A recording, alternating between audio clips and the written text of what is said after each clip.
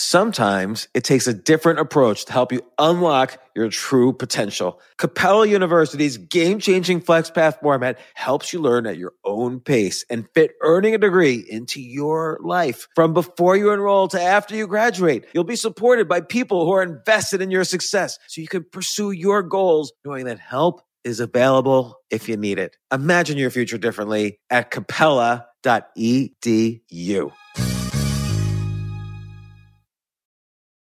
eBay Motors is here for the ride. Elbow grease and a whole lot of love transformed 100,000 miles and a body full of rust into a drive entirely its own. LED headlights, spoilers, whatever you need. eBay Motors has it at affordable prices. And with eBay Guaranteed Fit, it's guaranteed to fit your ride every time. Keep your ride or die alive at ebaymotors.com. Eligible items only. Exclusions apply.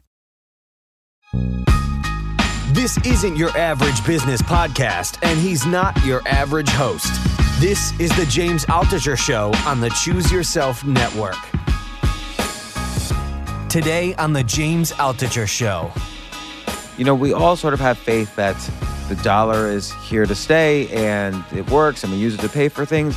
But actually, at a lot of fundamental levels, money as it stands now does not solve the problems of money in a global economy. Like to transfer money, let's say you were in China and I needed to send money to you. I got to go to my bank, then it's the local reserve bank, then the Federal Reserve Bank, then the SWIFT wiring system, then whatever banking system is in your country, which may or may not be corrupt. There's fees every step of the way. There's potential for human error every step of the way. And it was just yeah, you're right. I mean, it's not easy to send $1 to someone in India or to send $1 to someone in China.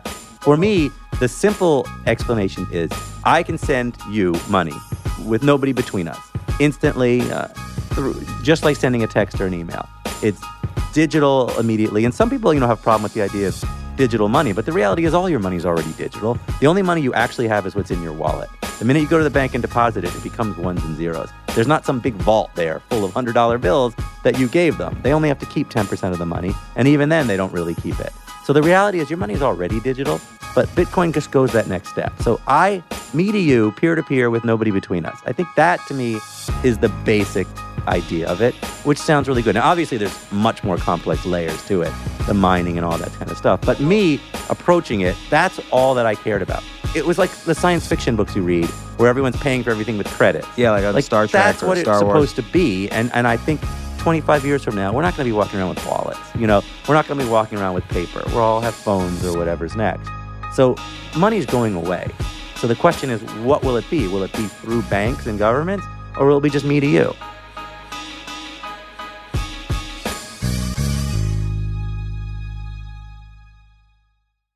All right, I've got one of my favorite authors back on the podcast. He's been on 2 or 3 times before. I forget how many times.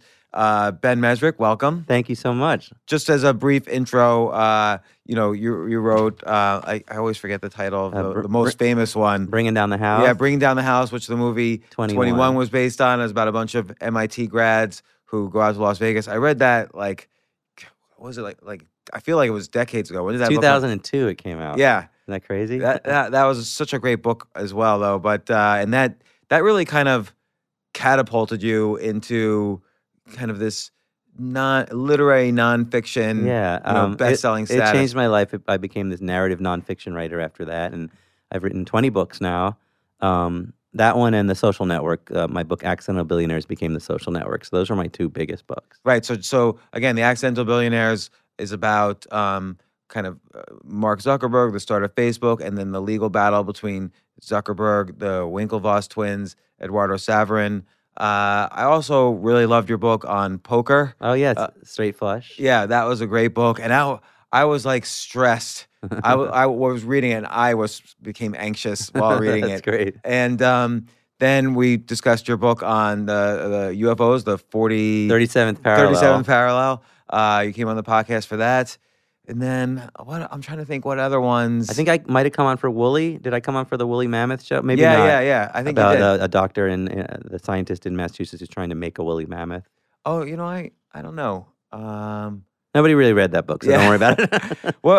I don't even know you until I saw. I didn't even know you had written 20 books. Like I always think of like the bestsellers, but what were some of the other books? I wrote a book called Ugly Americans, which was kind of a cult hit in like the finance community. It was about expats living in Asia. Oh, I think Kind I of did read that. A really crazy book. And I wrote a book called Once Upon a Time in Russia about the Russian oligarchs. That I read. You came on for that I came one. on for that. Yeah. That was a crazy project, which, with Trump and everything, has become more relevant. But that was that was a real, not only was it a riveting story about one of these oligarchs and kind of the rise and fall, crushing fall of one of these oligarchs in Russia who are like, they made billions out of nothing and then lost billions and ended on up a hanging whim. in their bathroom, basically. Yeah. Like that was so fascinating, but it was basically like Russian history over the past 20 years because the oligarchs are so much a part of that history. Right. I mean, and maybe American history. I mean, it was basically that period in time when these people came out of nowhere and became multi-billionaires.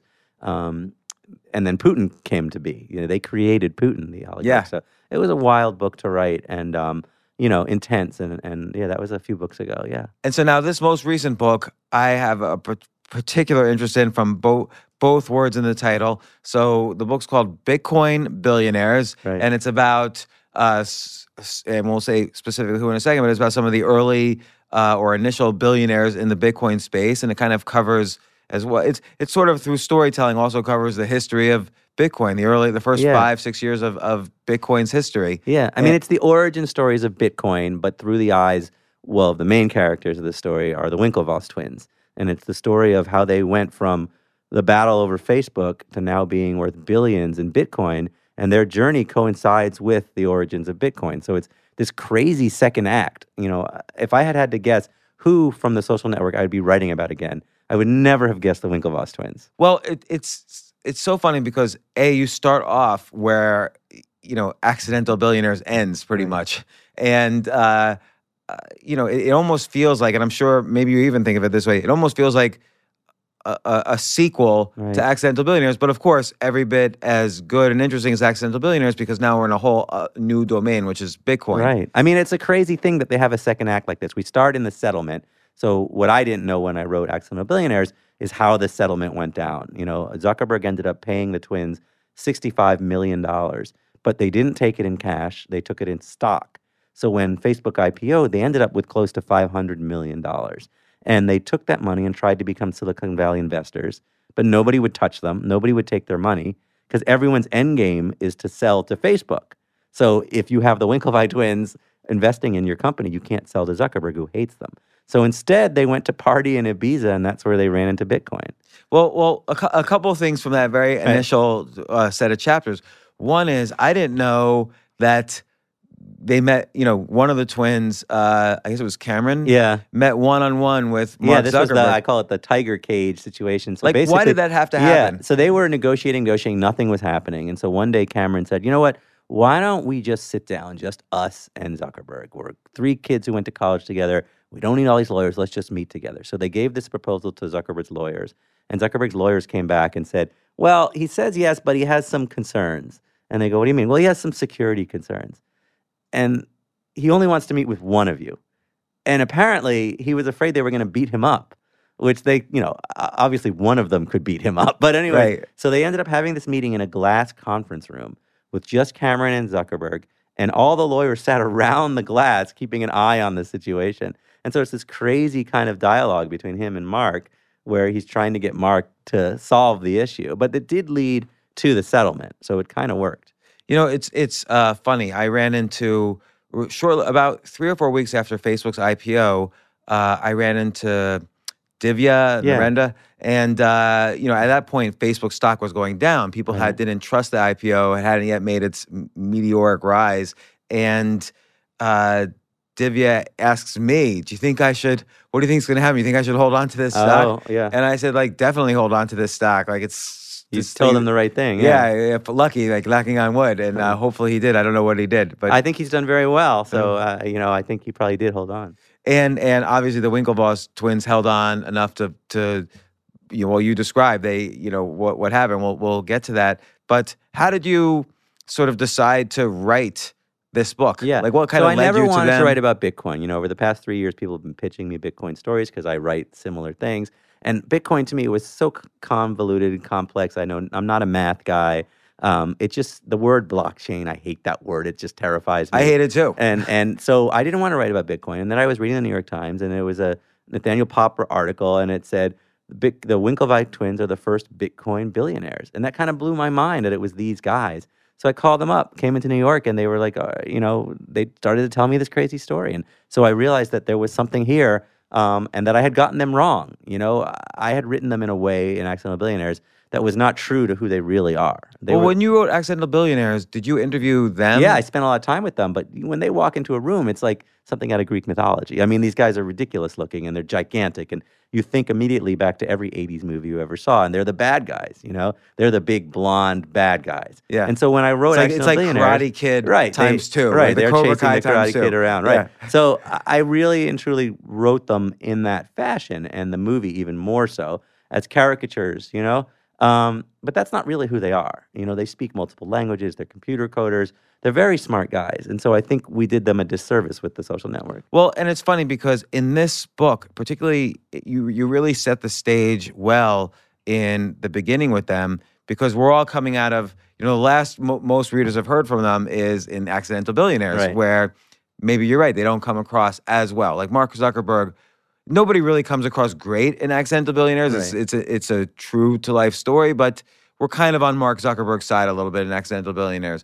But I think what you did so powerfully in setting the stage in Bitcoin Billionaires is that here are these people that are like larger than life, like you say. They're like Greek gods somehow. And but you really made us feel for them. They're like outsiders, when they go to Silicon Valley and nobody wants to talk to them. Right. And they're kind of hated. And people can relate to that. Like we're all at some point in positions where we're outsiders, we're hated.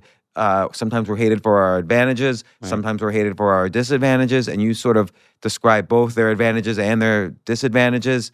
And then there's a little bit of an aspirational aspect, like, okay, they're hated, so then let's go party in Ibiza in this magnificent setting. So there's kind of this kind of combination of, oh gosh, I feel for these guys, I relate to it, and then, oh yeah, this would be great to party here. I mean, that's the hardest part about the Winklevoss twins in a book like this is they are privileged. I mean, you look at them and you know where they're from, and they're from a billionaire family from Greenwich, Connecticut, and they look like gods, and they're Olympic athletes, and but they see themselves as underdogs, which is a hard sell sometimes. But I also, getting to know them, they struggled with things. They were screwed over by Zuckerberg, at least they believe so, and they were ridiculed afterwards. And so you can empathize with them, even though you see them and they go to Ibiza and they're on the Blue Marlin and they're living this life of royalty. Deep down, they're not content and they're not happy, and they wake up every morning feeling like they were screwed by Zuckerberg, and it's a hard thing to get past. And you reveal in this book some the disclosures that came later about some of Mark Zuckerberg's IMs, where it almost, if those IMs had come out, if those it would text have messages been had come out, devastating for Zuckerberg, and that's the reason he settled with them.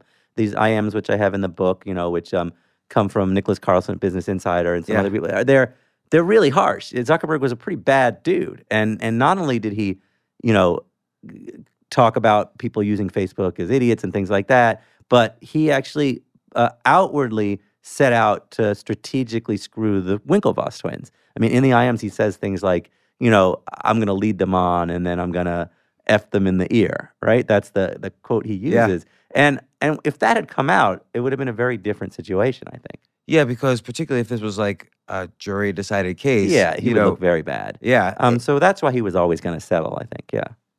It's so interesting. So what were, and we'll get into the Bitcoin stuff, but what did he have what were they having trouble negotiating that they had to really meet one-on-one? Well, and the one-on-one conversation wasn't that great. Initially, Zuckerberg wanted to give them nothing. He didn't think they were part of Facebook. If you'd created Facebook, you would have created Facebook, kind of quote. Right. And they by the way, like, Aaron Sorkin's dialogue, of course, in The Social Network was great. Which was brilliant. So I think that the twins wanted him to understand that whatever he thought about what they deserved, that they were there, that they were part of it, and that he couldn't just walk away from them. So that's really what that was all about. Did you ever think about following up also with Eduardo Saverin? I'd love to. Eduardo cut off all contact with me because his settlement agreement with Facebook for which he got like $5 billion, said that he could never speak to me again because they were trying to stop that book from happening. So they settled with him to stop me from writing the book. So he ran off to Singapore, never to be heard from again.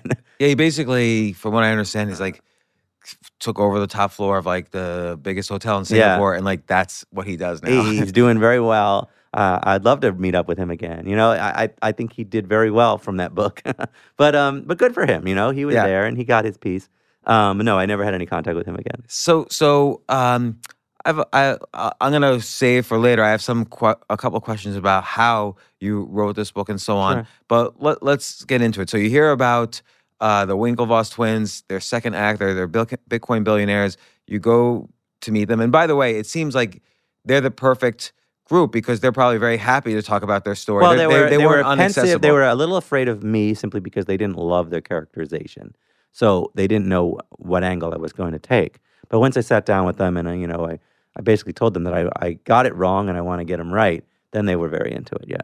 And second acts are an appealing American story. Of course, we want to see very American type of story. Yeah, we want to see the comeback. We love the comeback. And so you go to visit them, and this book kind of starts with, like you say, them in Ibiza after realizing that they're not going to be able to invest in Silicon Valley startups, and this one guy, David Azar, approaches them and says, I've got something even bigger, Right. In networking than you've ever heard of before, money. Right. And that's where it starts. And they knew nothing about Bitcoin. The reality is almost nobody knew anything about Bitcoin. You knew about it, but nobody else really knew about it. But initially, and I'm coming at it even much later than they did, I was being asked a lot about it in early 2013. I had no interest in it. But then Naval Ravikant, who you mentioned in the book, Right. he visited, and from top to bottom to top, he explained everything to me that he knew about Bitcoin, which was quite a bit. And then I became a convert. Yeah. But that was a little later in 2013. Okay. So Bitcoin was around $60. I mean, Bitcoin was the secret. There was this hardcore group of libertarian, crypto, math, computer guys who knew about it. And they met on these underground boards on the computer, basically, and talked about it. But guys like the Winklevoss twins had never heard of Bitcoin. And when they were presented with it, they began to research it, and they called professors from Harvard who knew nothing about it. They called people they knew in Silicon Valley who knew nothing about it.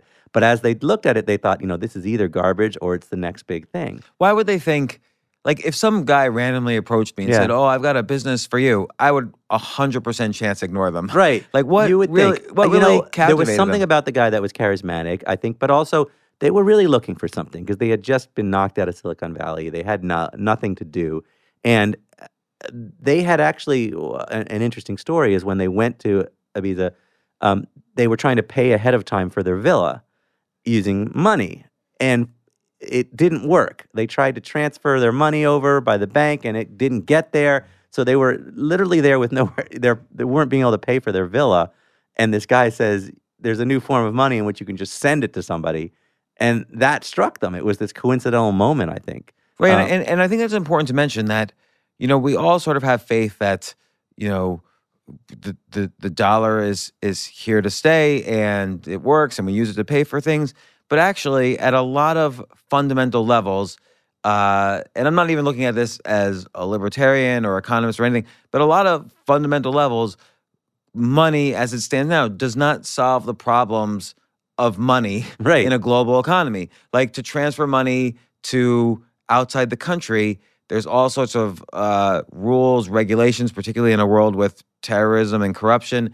And let's say you were in China and I needed to send money to you, I got to go to my bank, then it's the local reserve bank, then the Federal Reserve Bank, then the SWIFT wiring system, then whatever banking system is in your country, which may or may not be corrupt. There's fees every step of the way. There's potential for human error every step of the way. In their case, I guess there were delays every step of the way. And it was just you're right. I mean, it's not easy to send $1 to someone in India or to send $1 to someone in China. And that really struck them at that moment. And that was their first thing. And then as they sort of heard more about what the philosophy behind Bitcoin was and why it was something that could be important, I think they really, got sucked in. Can you address that? Like, what aspects? Well, for me, like, I'm a layman. I don't know anything about anything. I'm not a math guy. But a layman should be able to. The simple explanation to me is I can send you money with nobody between us instantly, through just like sending a text or an email. It's digital immediately. And some people, have a problem with the idea of digital money, but the reality is all your money is already digital. The only money you actually have is what's in your wallet. The minute you go to the bank and deposit it, it becomes ones and zeros. There's not some big vault there full of $100 bills that you gave them. They only have to keep 10% of the money, and even then, they don't really keep it. So the reality is your money is already digital, but Bitcoin just goes that next step. So me to you, peer-to-peer with nobody between us. I think that, to me, is the basic idea of it, which sounds really good. Now, obviously, there's much more complex layers to it,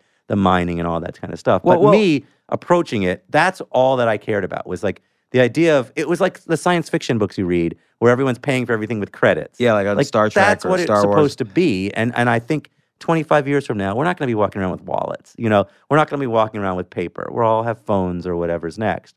So money's going away. So the question is, what will it be? Will it be through banks and governments, or will it be just me to you? Well, if you think about it, like, why didn't PayPal or Venmo or whatever rise to become it is right now kind of the digital currency provider of choice, and yet they're still going through the banking system, and there's all sorts of regulations. I think PayPal wanted to be Bitcoin originally. I think that was their goal, and they didn't quite get there. And I know that in the book we talk about that a little bit, because one of the PayPal founders was part of the Bitcoin revolution. Peter Thiel came to it late, I believe.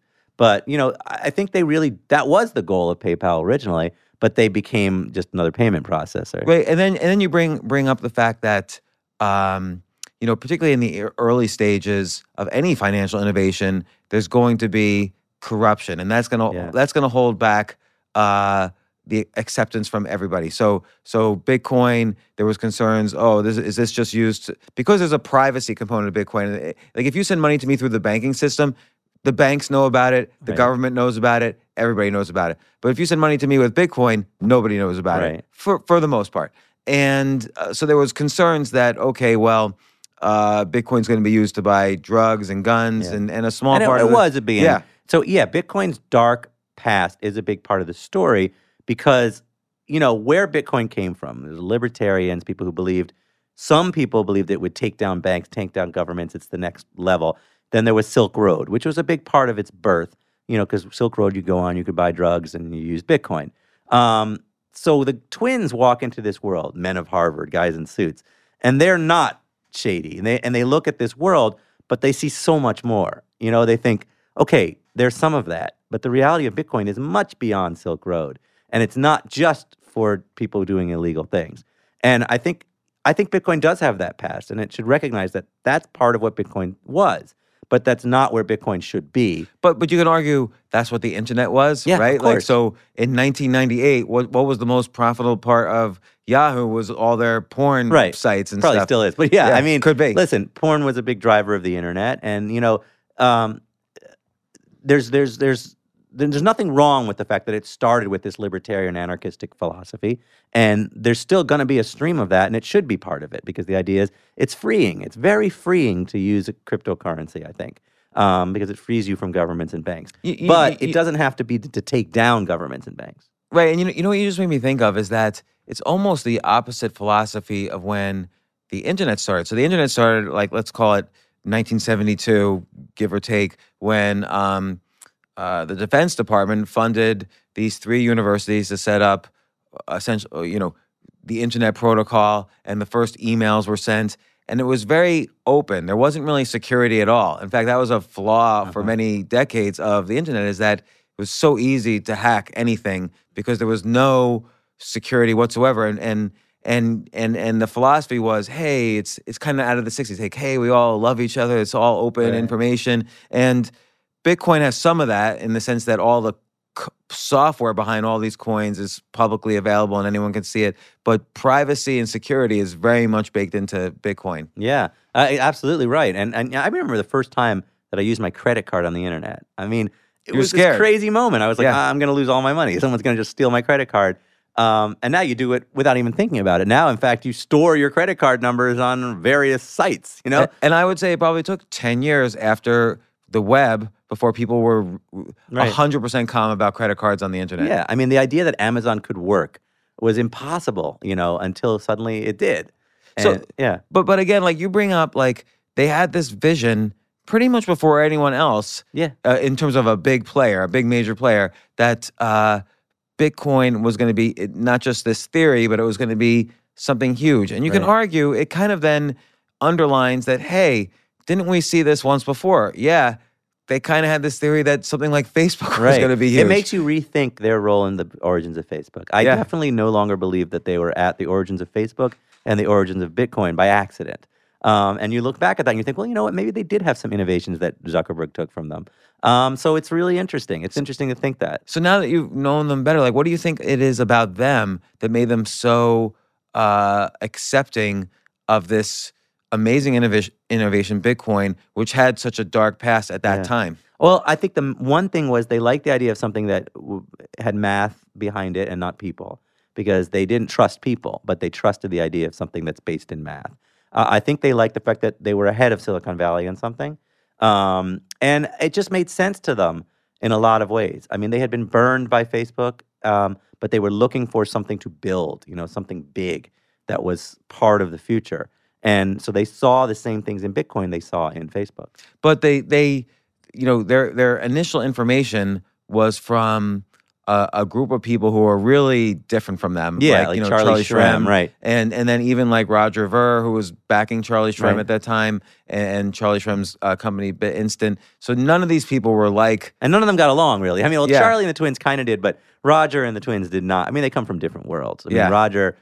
this libertarian, anarchistic philosophy. Who had been in jail. Had been in jail for a year for selling explosives over the internet. Charlie ended up going to jail for allowing people to buy Bitcoin to use on Silk Road to buy drugs. And then you have the twins who are paragons of the establishment, but not really. They're still revolutionaries, but they believe you have to work with the system. You're not trying to burn the system down. And to their credit, so they invested in this guy's company, Charlie Shrem's company. Well, they bought 200,000 Bitcoin or so at around $7 for different numbers, but between 100 and 200,000. They bought 1% of all Bitcoin at $7. So they've made a fortune in that. And they invested. So it's like let's say it's around 8,000 now. That's 1.6 billion. 1.6 billion, yeah. And then they invested in Charlie's company, BitInstant, which was one of the first places you could buy Bitcoin without having to go to Japan, Mt. Gox, and things like that. So Charlie's company was funded by them and Roger Ver. And their company, 1/3 or 2/3 of 1/3 of all people bought their Bitcoin through Charlie at one point in time. So he was a really big deal in Bitcoin. He became a big star in the Bitcoin world until Silk Road got taken down. And when Silk Road got taken down, then the FBI followed the pathways to Charlie. He ended up going to jail for 2 years. And I have some questions about that, just in terms of what happened to him and the legal system.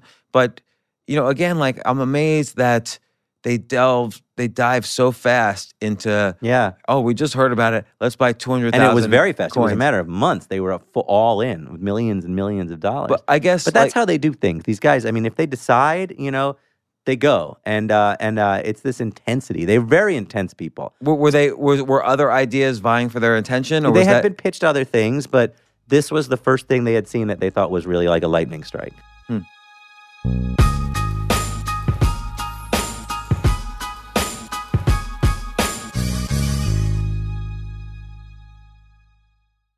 Yes, it's totally true. Airbnb has changed my life. If anything, they have made my life so much better. Like I used to live in Airbnbs. I lived in over 100 or 200 different Airbnbs over a 3-year period, and I loved it. I became a really good guest of Airbnbs, and I got to know lots of hosts. So when I initially owned a house, of course, the first thing I thought was, I'm going to turn my house into an Airbnb because I travel a lot. So why leave my house unused when I can make a side income by letting others Airbnb my house or come to stay in my house as guests? And having my own Airbnb or being a host for Airbnb has allowed me to do just that. And I've met other hosts. I've actually spoken at Airbnb's host conference. I think it was in 2017. I met so many just nice hosts. It's a great community. And I love, turning my own home into an Airbnb. Like I'm traveling to Austin next month. My home's going to be an Airbnb while I'm away, and I'll stay in an Airbnb. I'd rather stay in like a 3-story house Airbnb than in one tiny hotel room in the middle of Austin during South by Southwest. So listen, while you're away, your home could be an Airbnb. Many people host on Airbnb, but there are people who are just letting their house sit empty, who've never thought about it or didn't realize their space could be an Airbnb. Hosting can easily fit into your lifestyle and is a great way to earn some extra money. So if you have a home, but you're not always at home, then you have an Airbnb. Your home might be worth more than you think. Find out how much at airbnb.com/host.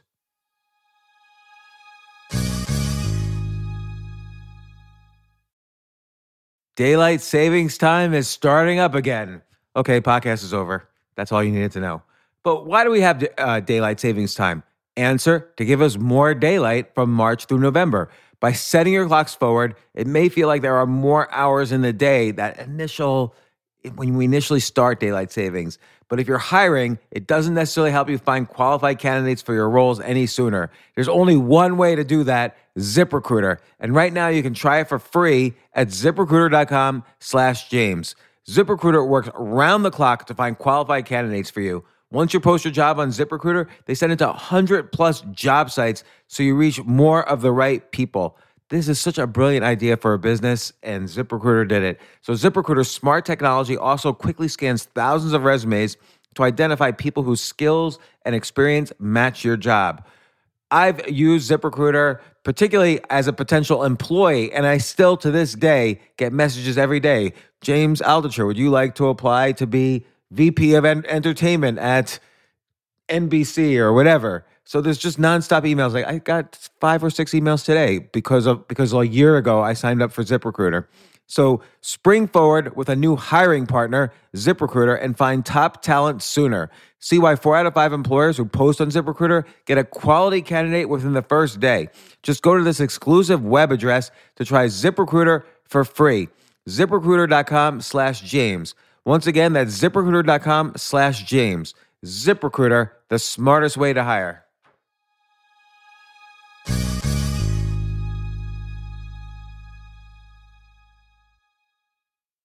Hey, listen, men's health is important. Men act all cocky and like they don't need anything. But the reality is, as you get older, there's some things you need.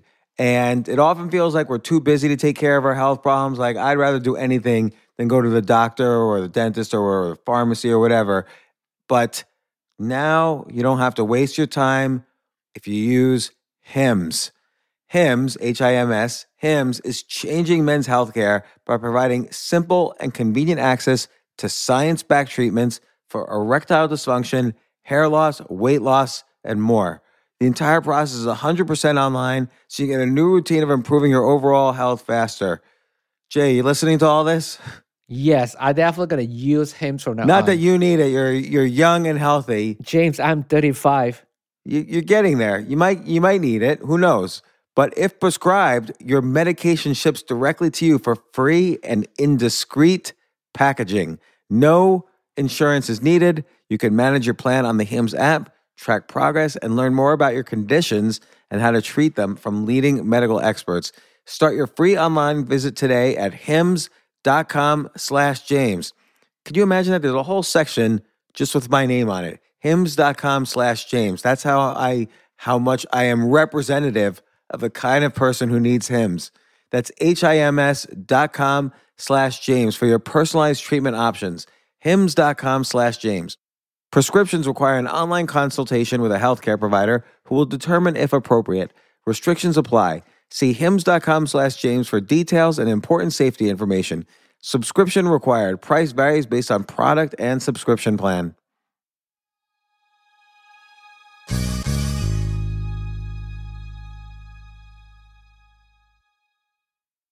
So and BitInstant, like you said, is this way for people to buy, or was this way for people to buy Bitcoin very easily with cash. It's actually always been sort of a hard thing. Like, how do you buy Bitcoin? Well, at that time, it was insane. You went to Mt. Gox, which was named for Magic the Gathering game. It was a trading site that became a Bitcoin exchange, but it was in Japan, run by this crazy cat guy, right?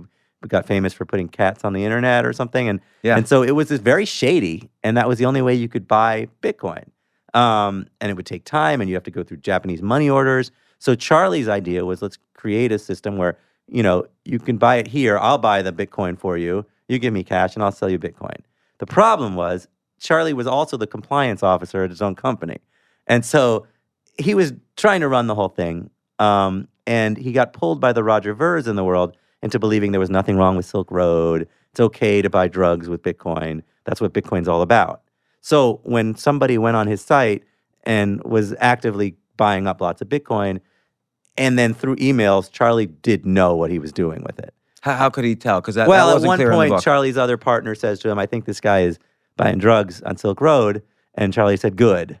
And these emails all came to light. These emails made him look very bad. Well, because And he kicked the guy off the site and then let him back on privately and just said, keep your numbers below a certain amount. And so it was a little shady. Yeah, and there's all sorts of law. There was all sorts of laws essentially after 9/11, where you had to kind of these so-called know your customer laws. Right. And at the time, with Bitcoin in the early 2010s, it wasn't clear whether banking laws applied to Bitcoin or not. Right. It wasn't clear what laws at all applied to Bitcoin. Do you have to pay taxes? All these things. It was not clear about anything. Yeah. And to some extent, it's still not 100% clear. Like maybe it's 70% clear now. Right. But it's not, which is why, and we're skipping around, but so the Winklevoss twins, their new company Gemini, which is a Bitcoin exchange, and they're trying to create a Bitcoin ETF that could trade on the stock market. Yeah, they're trying to legitimize it, get the laws clear, work with the government, and so Gemini's, a safe place to buy Bitcoin. That's the idea. Yeah, and to their credit, and this is how I felt as well a year ago, Bitcoin crashed when regulators started coming in, but you want regulation to come in. I mean, because sooner or later there's going to be regulation, and once there's regulation, that means, okay, given these terms, the U.S. government approves of this practice. Right. There's no other way it's going to take off to where you want it to go without at least letting the government be a part of the story. Right, like the internet. The same thing. The internet in 1995, Bill Clinton basically started making rules about here's how you tax things that are sold on the internet, and then the internet sort of took off after that. Right. And the same thing's going to happen here. We need some level of security. You need to feel like you're not just going to get robbed every time you do a project. So I think it's part of the story. But there are people in the Bitcoin community who disagree and are very unhappy with the twins and don't like them, being part of it because they are working with the establishment. There are people like Roger Ver who want to bring it all down. Right, and then the problem is, this is what I actually hate the term cryptocurrency. It's like these are currencies, and they happen to have crypto in the math and software backing them. Like people say, gold is backed by the fact that it's a precious metal, so there's uses. The U.S. dollar is backed by the faith in the U.S. government. What's Bitcoin backed by?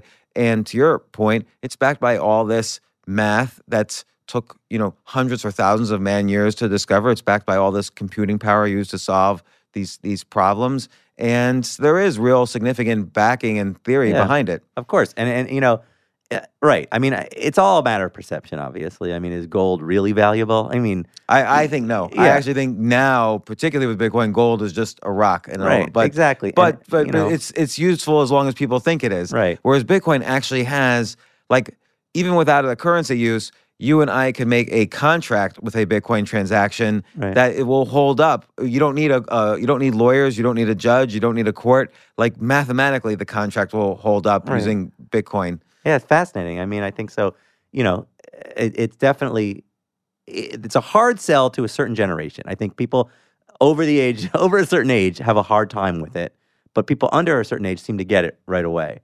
So I do think there's a generational issue with that. And then on the political side, you're right. Libertarians were the first attracted to it because there's this massive privacy aspect, which is unusual for any money transaction.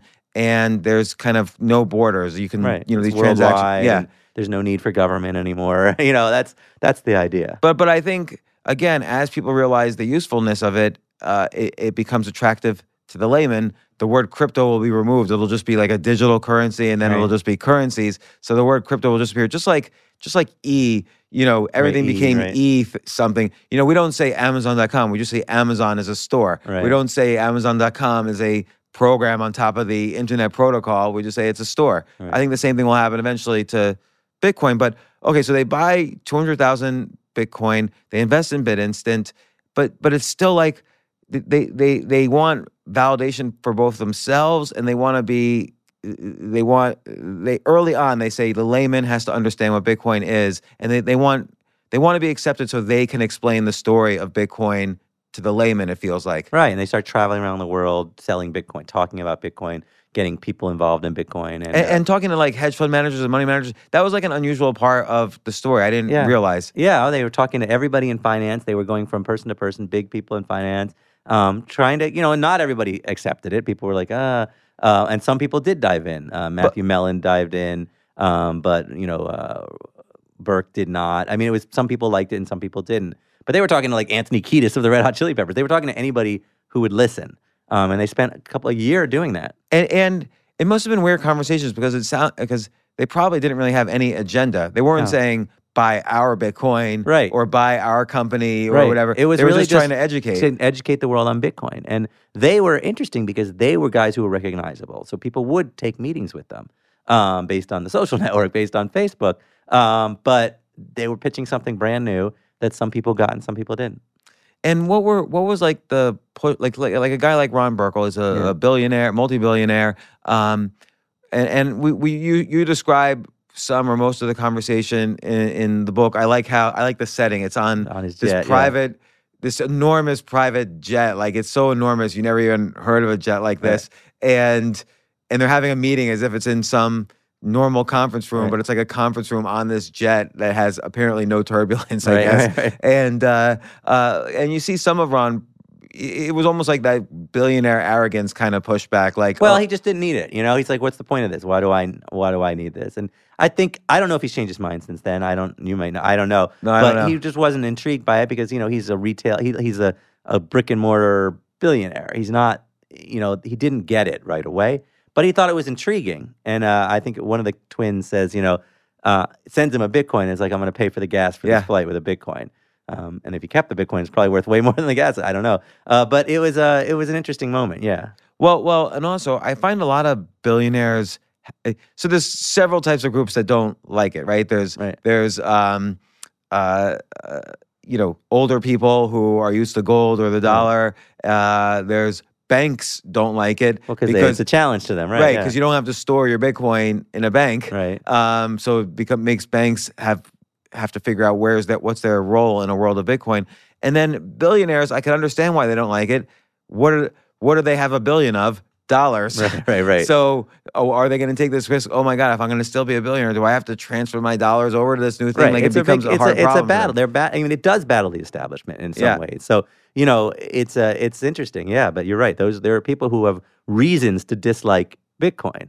And you hear that, when I'm on my book tour, you definitely get that side of it. And then there's people who just think it's a Ponzi scheme. Yeah. Without really, understanding what that actually means. It's obviously not a Ponzi scheme, but that comes up a lot, or it's a bubble, and the price certainly has aspects of it that can be bubble-like. Well, there's a couple interesting points there. One is you look at any financial innovation in history. So in the late 90s, IPOs became a lot easier. Right. So we weren't actually in an internet bubble, we were in an IPO bubble. Right. And internet companies, suddenly a lot of scams, let's say 95% of internet companies that started then were basically scams or useless because they were all taking advantage of this IPO bubble.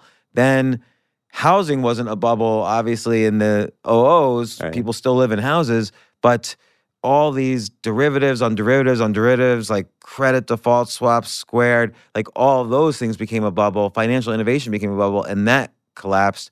Bitcoin is a financial innovation. So even if there's kind of underlying uses and value, at first we have to go through that bubble phase. Right, while exactly. people figure it out. That's and there's exactly corruption right. that enters in before everyone else and says, "Oh, this is great," and Right. there is bubble aspects, but the internet's bigger than it ever was. Right. And the idea of Bitcoin goes well beyond the price of Bitcoin at this moment. We're in the very early stages. It would be like looking at the internet in 90 and saying, it's not going to go anywhere. I had people up to 2001 telling me the internet was a scam. Right. The internet, not just like the web or whatever. Right. It's crazy when you look at it now. But obviously, new technologies and new innovations are hard to grasp right away. And the Bitcoin ending is not written yet. We've got a long way to go to where this goes. So yeah, it's interesting. So then the Winklevoss, I feel like they were very pleased when they were invited to this kind of secretive Silicon it was Valley this meeting. underground called the Genesis Block meeting, and in that room were pretty much everyone who was creating the Bitcoin environment. The twins think that Satoshi, if he exists, was in that room somewhere, whether it's one of them or multiple of them. And so it was everybody who's involved at that point in time, but it was kind of like the engineers of Silicon Valley, not necessarily the biggest names, but it was a cool scene to write. Yeah, and you know so Naval's Ravikant's been on the podcast. Yeah. Kamal Ravikant, his brother, is one of my closest friends, and we work together on crypto-related investing and so on. But so like I said earlier, he's the one who he brought them in. He knew the twins, and he brought them in and introduced them around to everybody. And they were excited to be part of something, because with the social net, with Facebook, they were on the outside and they were kicked out of it, and then they weren't allowed to be a part of that. But now people recognize they were part of this movement. And one of the people that, one of the early innovators of it. So, and well, what's interesting about Naval is he was an outsider himself to an extent, in that he really hated the venture capitalist. He had a bad experience with venture capitalists early on. So he didn't like the Silicon Valley VC industrial complex, basically. No. So he created AngelList, which was a way for companies and private investors to bypass the venture capitalist gatekeepers. Wow. So he himself was an outsider. So I think that helped him appreciate both Bitcoin and the Winklevoss. by the way, twins. has he read the book yet? I do not know. I'll find out. Find out for me. Yeah, I'd be I will. curious. So you Definitely. know the people in the book better than I know the people in the book. So it's interesting for me to talk to you. But do you think you have a guess about Satoshi? Yeah, absolutely. So you think you know? And one of the people that you mentioned in the book told me who, and I very one of the people you mentioned in this book basically mentioned to me, here's who Satoshi is, and Really? described the reasons why. And it was very kind of hard argument to argue against. Like, it was pretty clear after he made his argument that, okay, this is Probably probably who it is. Satoshi. Wow. Like 99% confidence. And he knew for sure. And so it's just a matter of me believing him, but it's somebody who I trusted and believe in. So, Wow. and then that on time, if he had just not even made the argument, I would have believed in him. But then he made the argument why, and then it was pretty clear. But did the Winklevoss twins ever? They have some guesses. They do. They have guesses. I'm sure they probably know more. Probably people just say, Well, they don't know for sure, but they think they know. But I don't know. I don't know. I don't know the answer. It's not like it's that Maybe that's important, my really. next book. But it's not even like No, that. it's not. that And important. that's what's cool about Bitcoin. The person who founded Bitcoin, it really doesn't matter to Bitcoin. Yeah. And that's the cool part about it. But it's also a fascinating story that someone creates something that's now billions and billions and billions of dollars. And he's then never spent vanishes. a dime of And it. he's one of the richest men in the world or close to it, and doesn't spend it, keeps it. You Yeah. know? Well, That's I wild. think in general he's probably a very strange guy anyway. So Yeah. he's not going to go party It's in not about Ibiza that. and Right. so on. And I mean, now you'll know this better than me. Do the Winklevoss twins think Bitcoin's the eventual winner? I mean, Well, Bitcoin itself they are has some not selling their problems. Bitcoin. They believe in Bitcoin, and they've said 250,000. I mean, they're believers that it's gold. It's gold 2.0. They believe it's more a store of value than a useful currency, that it's going to be a speculative thing, that people are going to buy it and hold wealth in it. But they believe it's going much, much higher than here, that we're in the beginning stages. But, whether it's Bitcoin that we're all using to pay for things or not, I mean, they've got the idea of the stable coin, that stuff. But they think that Bitcoin is the winner in gold. Yeah, and I actually think the stable coin idea, so just to explain, Bitcoin itself has minor problems here and there, so other coins are developed to solve those problems. So Right. Bitcoin, it's not, the transaction speed's not very fast, so that's why it's better as a store of value, meaning I can store wealth and savings in Bitcoin, but I'm not necessarily going to always use it to buy a newspaper. Right. There might be faster coins. There's also some privacy issues. It's not 100% private. It's like 99% private. So there are currencies out there like Zcash that are 100% private. And then forgot where I was going with that, but Well, what is stable coin? I mean, stable coin. Yeah. So the idea is that Bitcoin's very volatile, and And a lot of people ask the question, well, what's backing it? When we just discussed, well, there's thousands of man hours or maybe millions of man hours of math and science and computing power backing it. But people want to know that, oh, the U.S. dollar is behind this, or the U.S. dollar combined with gold, combined with the euro is backing it. I think as Bitcoin gets less and less volatile, which will happen, just that's the nature of every currency, you won't need a stable coin anymore. So I think that's an antique idea. Yeah, you might. I mean, and absolutely, you might be right. And I think that the twins believe we're really in the infancy here, and that there's so much more farther to go. So yeah, I think that they would probably agree with you on that. But they built Gemini so that they're not necessarily all in on Bitcoin. They have other options now too. You can buy and sell any coin. They're owning the house. It's like rather than just a bet on one. And building the infrastructure. So it's like when the gold rush happened in the 1840s, who made money? The Levi's jeans and the people who sold shovels. So they're basically selling. They're basically creating the shovels now. Right, and that's when you really know that Bitcoin is more than just a price we watch. Is when you look at all these businesses that are being built around it, and all of these people who recognize that we're in a gold rush and are now being the guys who are making the Levi jeans. There's a whole infrastructure being built right now for this brand new form of money. I mean, was there anybody you tried to talk to that wouldn't talk to you? Like, let's say, Warren Buffett or Jamie Dimon, like some of these people. So I didn't try to talk to those guys because they weren't really part of the story. Roger Ver was very open to talk to me. Eric Voorhees was great. Charlie. I wonder if there's any anti-Bitcoin people who are open to talk to you. So, I didn't get as far into that because I think that wasn't really the story that I was trying to tell. I didn't try and talk to the mainstream, economists who dislike Bitcoin because I know that they're gonna come after the book anyways, and that's fine. That's when I'll talk to them, which is cool. But I was really telling the story of these guys and the people around them. So they would run into things now and again, but it wasn't really the story. So I didn't actually talk to like Warren Buffett or something like that because I know what he would say. But I think that's what makes you great as a writer is that you really stay almost religiously focused on the story. So I basically see that's how I write my stories. I've got these two guys and this incredible journey of theirs. So I dive into their story and follow them. I know there's a million different strands you could go into and a million different ways you tell your story. But my reader wants a thriller, and the thriller follows the characters through this drama. And so in all of my books, rather than telling a large story, I want to tell a small story in a large setting. I want to tell a personal, intense Shakespearean drama set in the origins of Bitcoin. It's just like the Facebook story. You could have told a million stories there, but what was the cool story? What was the story I want to read? It was the twins and Eduardo and Mark locked in this crazy battle over Facebook. And a little bit Sean Parker. Well, Sean. I love Sean, by the way, and I think Sean's fascinating. And I would write a Sean book, I think, if he wanted to. But it's a cool story. Message to Sean if you're listening to this. But like, do you think in terms of, because again, I like your discipline in that this is not a book about Bitcoin, even though, by the way Bitcoin is described to the Winklevoss twins should be the way it's described to everybody, because it's described in a layman's terms and it's really easy to understand. Oh, okay, here's something that could solve all the problems of money in a, so much more global and complex world economy now than existed 40 years ago when paper money became a thing. Right. Fiat paper money became a thing. Yeah, I mean, I write for a mainstream audience. I write for people who have never heard of Bitcoin or have just seen it and been like, oh, shoot, I wish I'd bought that when it was $1. Or it's a scam. Right, or they think it's a Ponzi scheme and a scam. And I want them to pick up this book and go, okay, well, it's not what I thought it was. But they read it because it's the twins and it's this crazy story.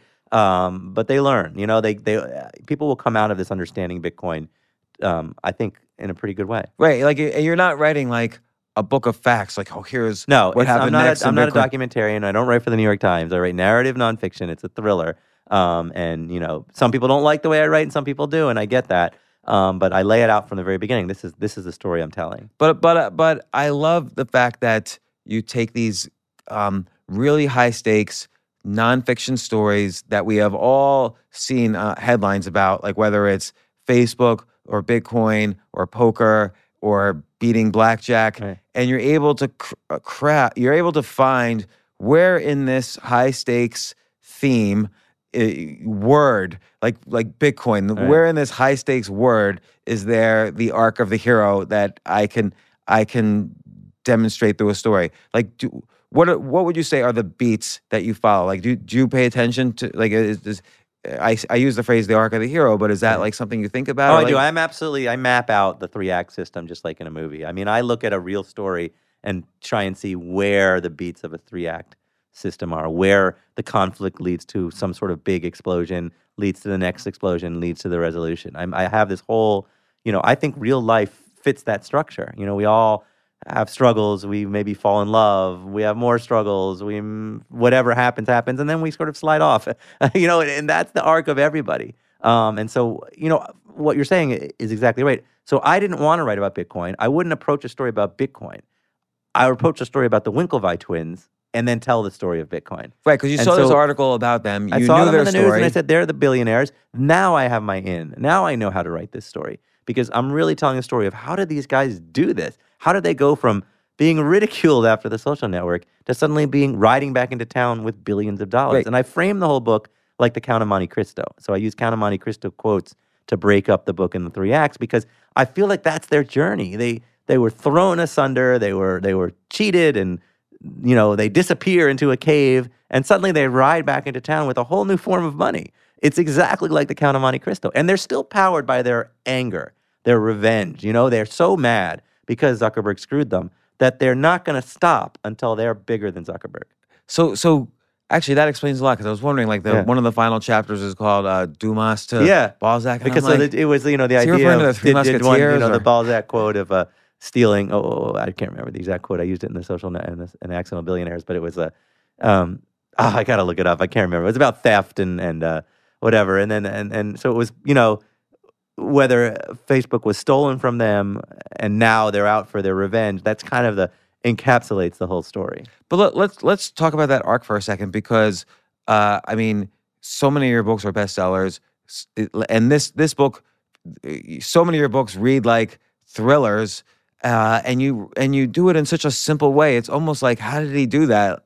It's like, and then I sort of feel like, damn, why didn't I write that story? Right. Like, but you, it's an expert skill that Well, you I have. think one of the things is having a little knowledge. See, I don't know enough about Bitcoin to write the difficult Bitcoin story. I only know just enough to write the simple Bitcoin story. And so for me, it's a thrill ride. It's the excitement of it all that I want to tell it. And I my process is really following these guys around, spending as much time with them as I can, inserting myself into the story. I played blackjack with the MIT blackjack team. I ran around with Russian oligarchs. I live the story and then I tell it like I was there. So, I insert myself into it a lot, but I'm looking for the thriller in it, not for the overall concept. So thinking about this book, and not thinking about the 3-act structure, but like kind of the arc of the hero, which you also which is similar or parallels it. What would you say are the beats? So let's say starting it off with they're in the ordinary world and they're going to the extraordinary, and it's hard for the Winklevoss twins with $65 million. Right, they never really were that ordinary, right? Yeah. But they discover Bitcoin, after their settlement, and they dive headlong and they were into ordinary it. in that nobody liked them. Right. But they dive headlong in. They see themselves as underdogs, and they're fighting their way through it. And then Cyprus happens. When Cyprus was devalued, the country of Cyprus went bankrupt. And that day, the government said, I'm just going to take everyone's bank accounts. And they took 50% of everyone's deposits, basically. So if you had money in a bank in Cyprus, they just took it. And that was the moment Bitcoin became important because people realized, well, I need a form of money that the government doesn't have control over, that the bank can't just take. So all these oligarchs started getting into Bitcoin because they were the people who had money in Cyprus. So that's a big moment in the story, and I think that shifts us to the next act. And then it's like telling the world about Bitcoin. How does Bitcoin become famous? And it kind of culminates in, Silk Road going down, Charlie getting arrested, because that was another big moment in Bitcoin and for the twins, because it's shedding the dark side of Bitcoin. Right. Charlie going down, Silk Road going down, we're putting aside where Bitcoin came from, and now Bitcoin has a chance of being respectable. And again, leaving aside the story of Bitcoin, their story was how, okay, their initial partner, Charlie, he goes to jail for 2 goes years. to jail, right. But they have to, part of their story is how to extricate themselves from Charlie's story so that their story could still, their second act story right. I mean, that could have flourish. ended them. You think about it, your partner goes to jail for money laundering or whatever it was. It wasn't money laundering. It was, the reality is what Charlie did, he should not have gone to jail for.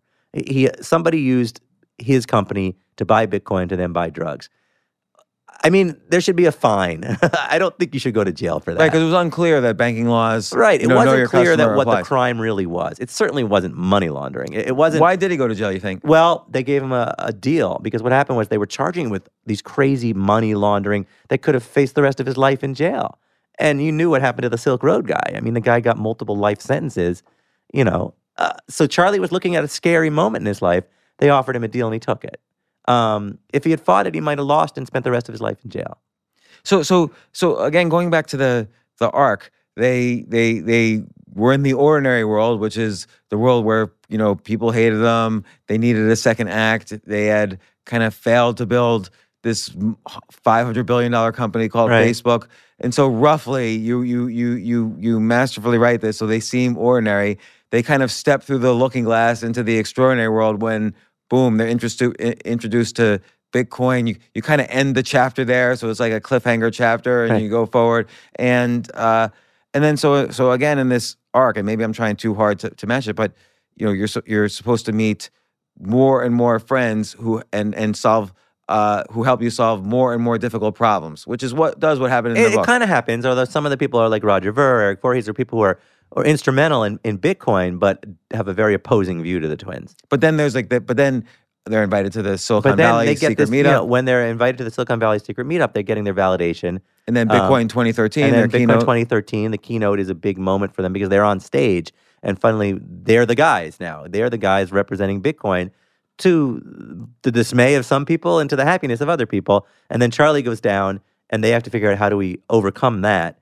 And then we go back to Zuckerberg. So, it's an incredible arc. So kind of in Star Wars terms, the killing of the Death Star was when they finally extricated themselves from Charlie and this dark side of Bitcoin, and now they're ready to bring back all this knowledge that they have about Bitcoin, create Gemini, and become an exchange for all people, become part of the infrastructure of what's happening in cryptocurrencies. Exactly, that's it. I mean, there's our movie script. Yeah.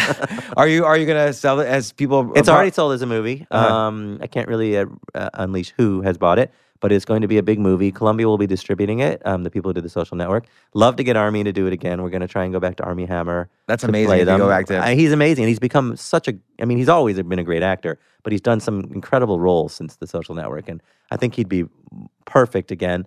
But we'll see. Who's going to write it? Can you get Aaron Sorkin to write it again? I love Aaron Sorkin. I love him. You know who I like a lot is a compliment, the guy who does Billions. Yeah. He's been on the podcast a bunch of times. A wonderful. I think he's. I was an advisor on season 3 of Billions. I think he's. Oh, that's right. Yeah, he's brilliant. And Rounders is one of my favorite movies of all time. So he's there's a lot of people who could do it. But Aaron was amazing, and then if he wanted to do it, it would be great. We'll see. It's still early. Yeah. So. Now, when you talk to the Winklevoss twins now... You want to say Winklevi. I know you do. It's okay. No, I actually don't want to say that because I think that's a mildly derogatory way of saying their name. I mean... You might as well say their name. Right. Okay, Winklevoss twins, yep. Yeah. So did they get a lot of heat when...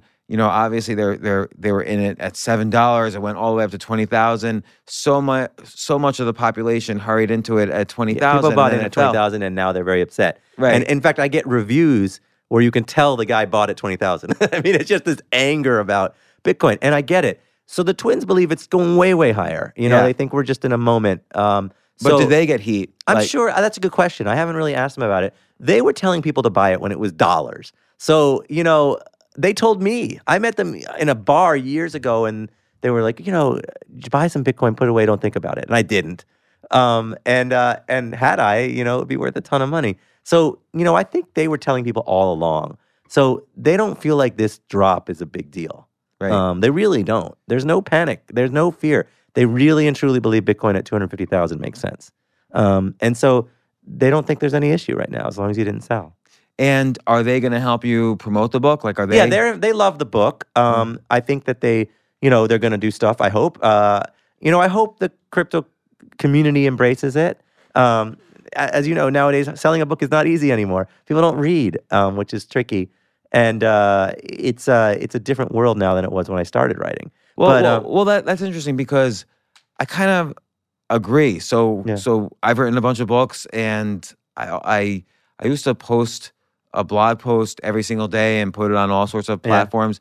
And sometimes blog posts, even like 5, 6, 7, 8 years ago, we get over 1 million page views. Right. That world is like over right now. Right. And I don't know if there's just more things out there as opposed to before, and so there's just as many readers. Just each item gets read by fewer people. Right. And there's also then Instagram and YouTube and all that. But what's going to happen? Yeah, I mean, it's a great question. The book industry is in the throes of trying to figure out what the heck is going on and what's next. I love doing what I do, and I love writing books, but I foresee a time when just writing books is not going to be a business. And that's why I sell my books as movies in Hollywood, television, because that's a big part of the industry now. Look, people want to consume content in a variety of ways, and we all have our phones, and we're all consuming on our phones now, or iPads, and I get that. And the book, it's a little archaic, but I still love it, and I hope that people gravitate towards it. I don't care how you consume what I write or what I do, but I do want people to read this or hear it or see it, because I think it's an incredible story. So, and I think part of I'm just trying to piece together like the Ben Mezrich method. Yeah. So like you find this thing that is captivating the culture's imagination, Right. And it's usually a word, Right. Like again, blackjack, poker, Right. oligarchs, Bitcoin, Facebook, right. Bitcoin, Easy concept. yeah. And then, but you're not going to write, this is the definitive book about Facebook. Like, No. you're never going to write that. Then you're going to look for, where's the drama? Where's some What's my way in? What is the story here? Who is the character who's going to tell me what happened? I need a main character to open up to me. I'm not going to be that journalist who chases people around with a notepad trying to get them to talk. I want a willing participant. Right, you're not a journalist. I don't think I am. I think I'm a different form of journalist. I've never thought of myself. I'm not a newspaper man. I'm not a guy who does that. I tell stories that are true. Yeah. But I think it's a very different art. But you're also looking for this. You're looking for the story. I mean, in Bitcoin, there's lots of stories. Yeah. But you're looking for the story which you think will have the biggest arc in that arc of the biggest hero. footprint, the resonance that worldwide, that everyone in the world can read it and see it and get it. And I imagine, particularly now, you're looking at you're probably at the very beginning picturing, does this look well if it's a movie? Yeah. From the very beginning, it's a movie in my mind. I mean, I'm seeing the movie before I write the book. And one thing you don't do, it seems to me, is you don't play, even though it's clear you're in the story, like it's almost like you're over the shoulder of every single scene, and obviously some of it's being retold to you, some scenes you probably are there, but you never really say I. Right. You don't refer to yourself. Do you ever see yourself kind of putting yourself in the story? So, for instance, we mentioned Satoshi, this mysterious anonymous founder of Bitcoin. Do you ever see yourself writing something like the search for Satoshi, and then it's you? It's a story about Me you looking finding. for it? Yeah, It's an interesting idea. I've thought about doing something like that. I haven't really done it since Bringing Down the House. I'm in the few chapters in that book because I was interviewing people as I go. But I would like to do something like that. It would be interesting to do that. I've never, the idea of a memoir telling my story, it'll happen. I think one day I'll sit down and write. but it's not quite memoir. Like think about something like active. Yeah, I know what you're talking like about. Word Freak by Stephen Fatsis, which was about Scrabble. Initially, he's reporting about the Scrabble world, Right, and then he decides. I like that idea. I could see trying that at one point. Yeah, maybe the Satoshi story would be the one where I did it. But again, I'm not the journalist who goes searching. He's got to come to me, right? And then That's I'll the tell thing. his story. I never wanted to be that guy. What kind of high stakes words are on your mind right now? That's a you've great written, question. You've written. I'll tell you the 20 thing that books, I'm not so- probably writing about is politics. I think that it's just there's so much going on and it's just impossible to get a handle on any of that. I don't know what's after Bitcoin. I feel like I write myself into a corner because every book is bigger and bigger and bigger. And how big can we get? I mean, how much bigger can we get than Bitcoin? And usually you do write about, not usually, but last bunch of books, except for the UFO one, has been about some big financial I thing. like the finance world. I think there's a lot of stories in it. It's dramatic. I grew up, in the 80s where Wall Street was king. And so I grew up on that kind of idea. So I love it. I like what Michael Lewis does, but I'm different than him. I'm sort of telling a thriller, and he's doing a much broader thing, I think. But depending on the book. Yeah, depending on the book. Exactly. Like in Liar's Poker, his first, he puts him. It's about him. But in Moneyball, he's his books, yours and his books are very much alike, I think. Right. I agree. I mean, I would like to be compared to Moneyball as much as possible. I think it's phenomenal. So, I mean, yeah, I think, I think I could put myself in a book at some point. We'll see. I'm trying to think. I bet you would be interested if there was a riveting story about big data, which I'll explain why.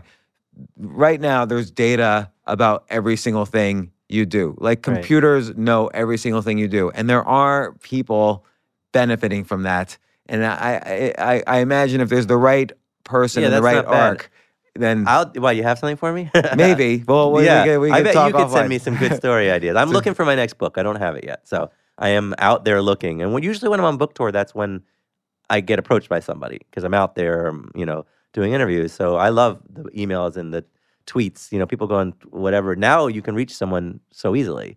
Instagram, Twitter. I mean, people come to me with ideas. So I assume I'll get my next idea during this tour. Also, it might still be related to Bitcoin, like as you said. Yeah, this story is just starting, and so there's a lot of places we could go with it. And this is not necessarily a spoiler, but I do like the point.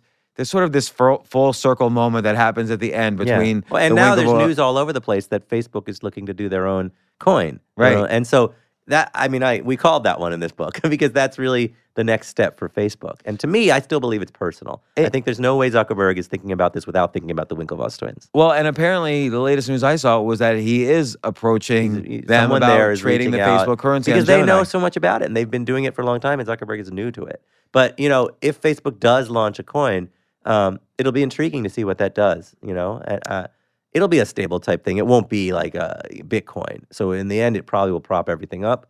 But who knows? Yeah, no, I think it's a question because it'll certainly be instantly more popular than every single cryptocurrency except Bitcoin or alongside Bitcoin. And so, and it'll be trading probably on Gemini, the Winklevoss twins exchange.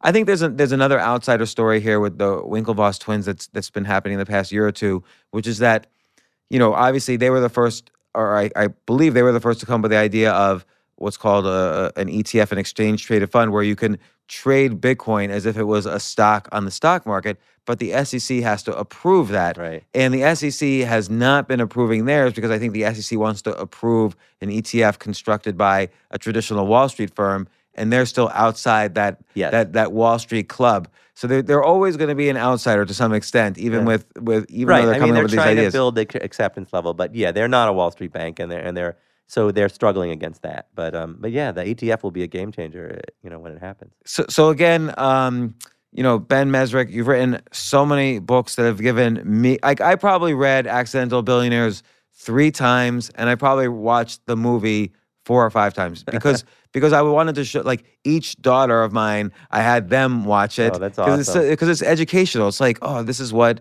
it's like to build something great. And, oh, that's great. Thank you so much. And I think a lot of people watch it for those reasons. And then, similarly, like 21 and the all your stuff, the Oligarchs one. I like how with the Oligarchs book, you kind of took the most pathetic of the oligarchs, and that was his story, as opposed to just like, hey, we're going to ride this billionaire all the way to the top. Right. He saw this really crushing arc.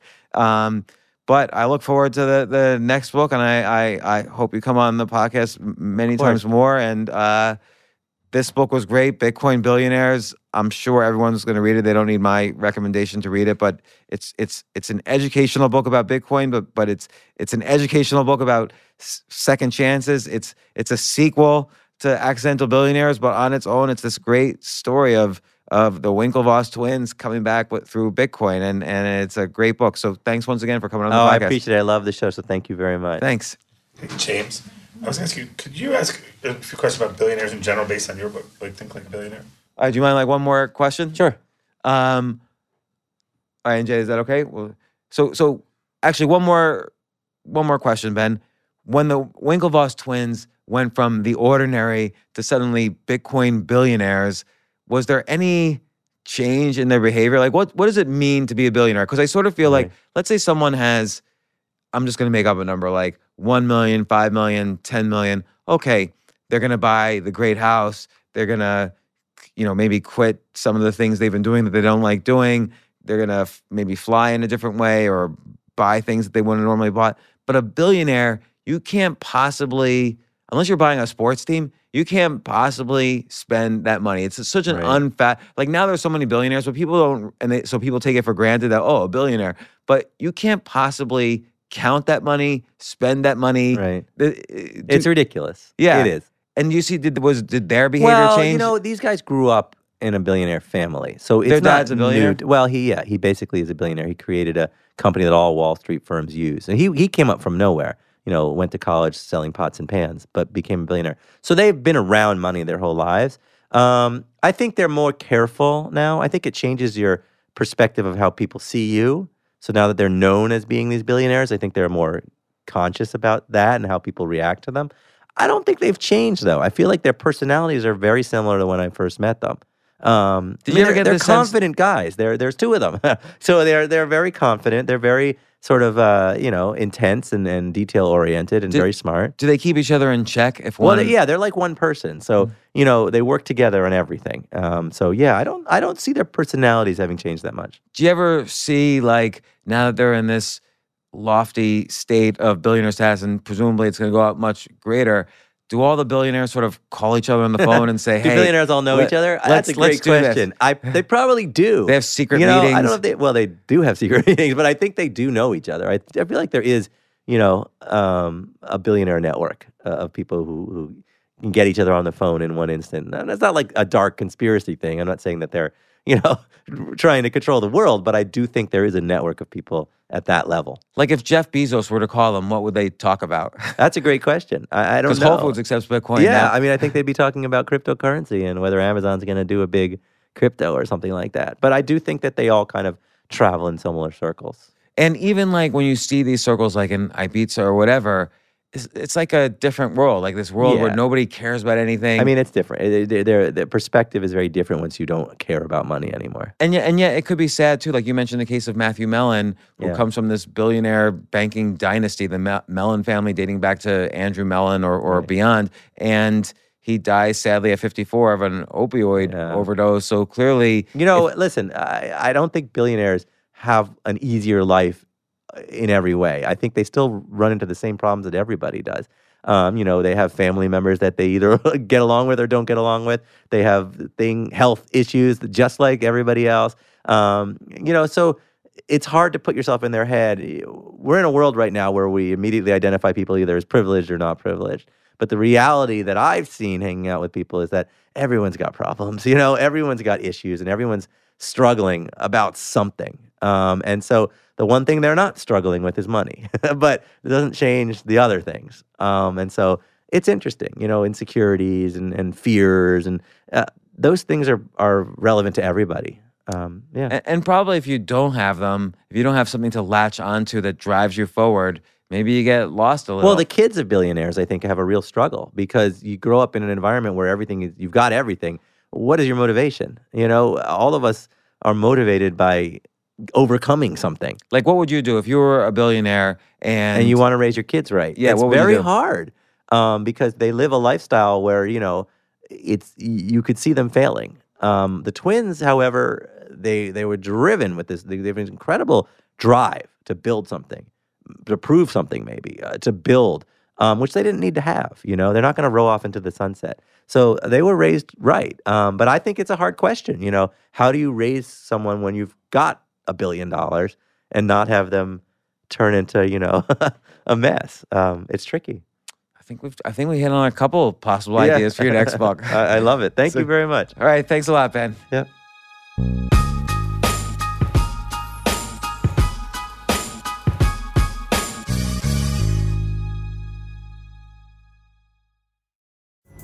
Pulling up to Mickey D's just for drinks? Oh yeah, that's me. Nothing extra, just perfection and a straw. Coming in hot for the coldest cups on the block. Because there are drinks. Then there are drinks from McDonald's. Mix things up with any size lemonade or sweet tea for $1.49. Perfect with our classic fries. Price and participation may vary. Cannot be combined with any other offer. Ba-da-ba-ba-ba.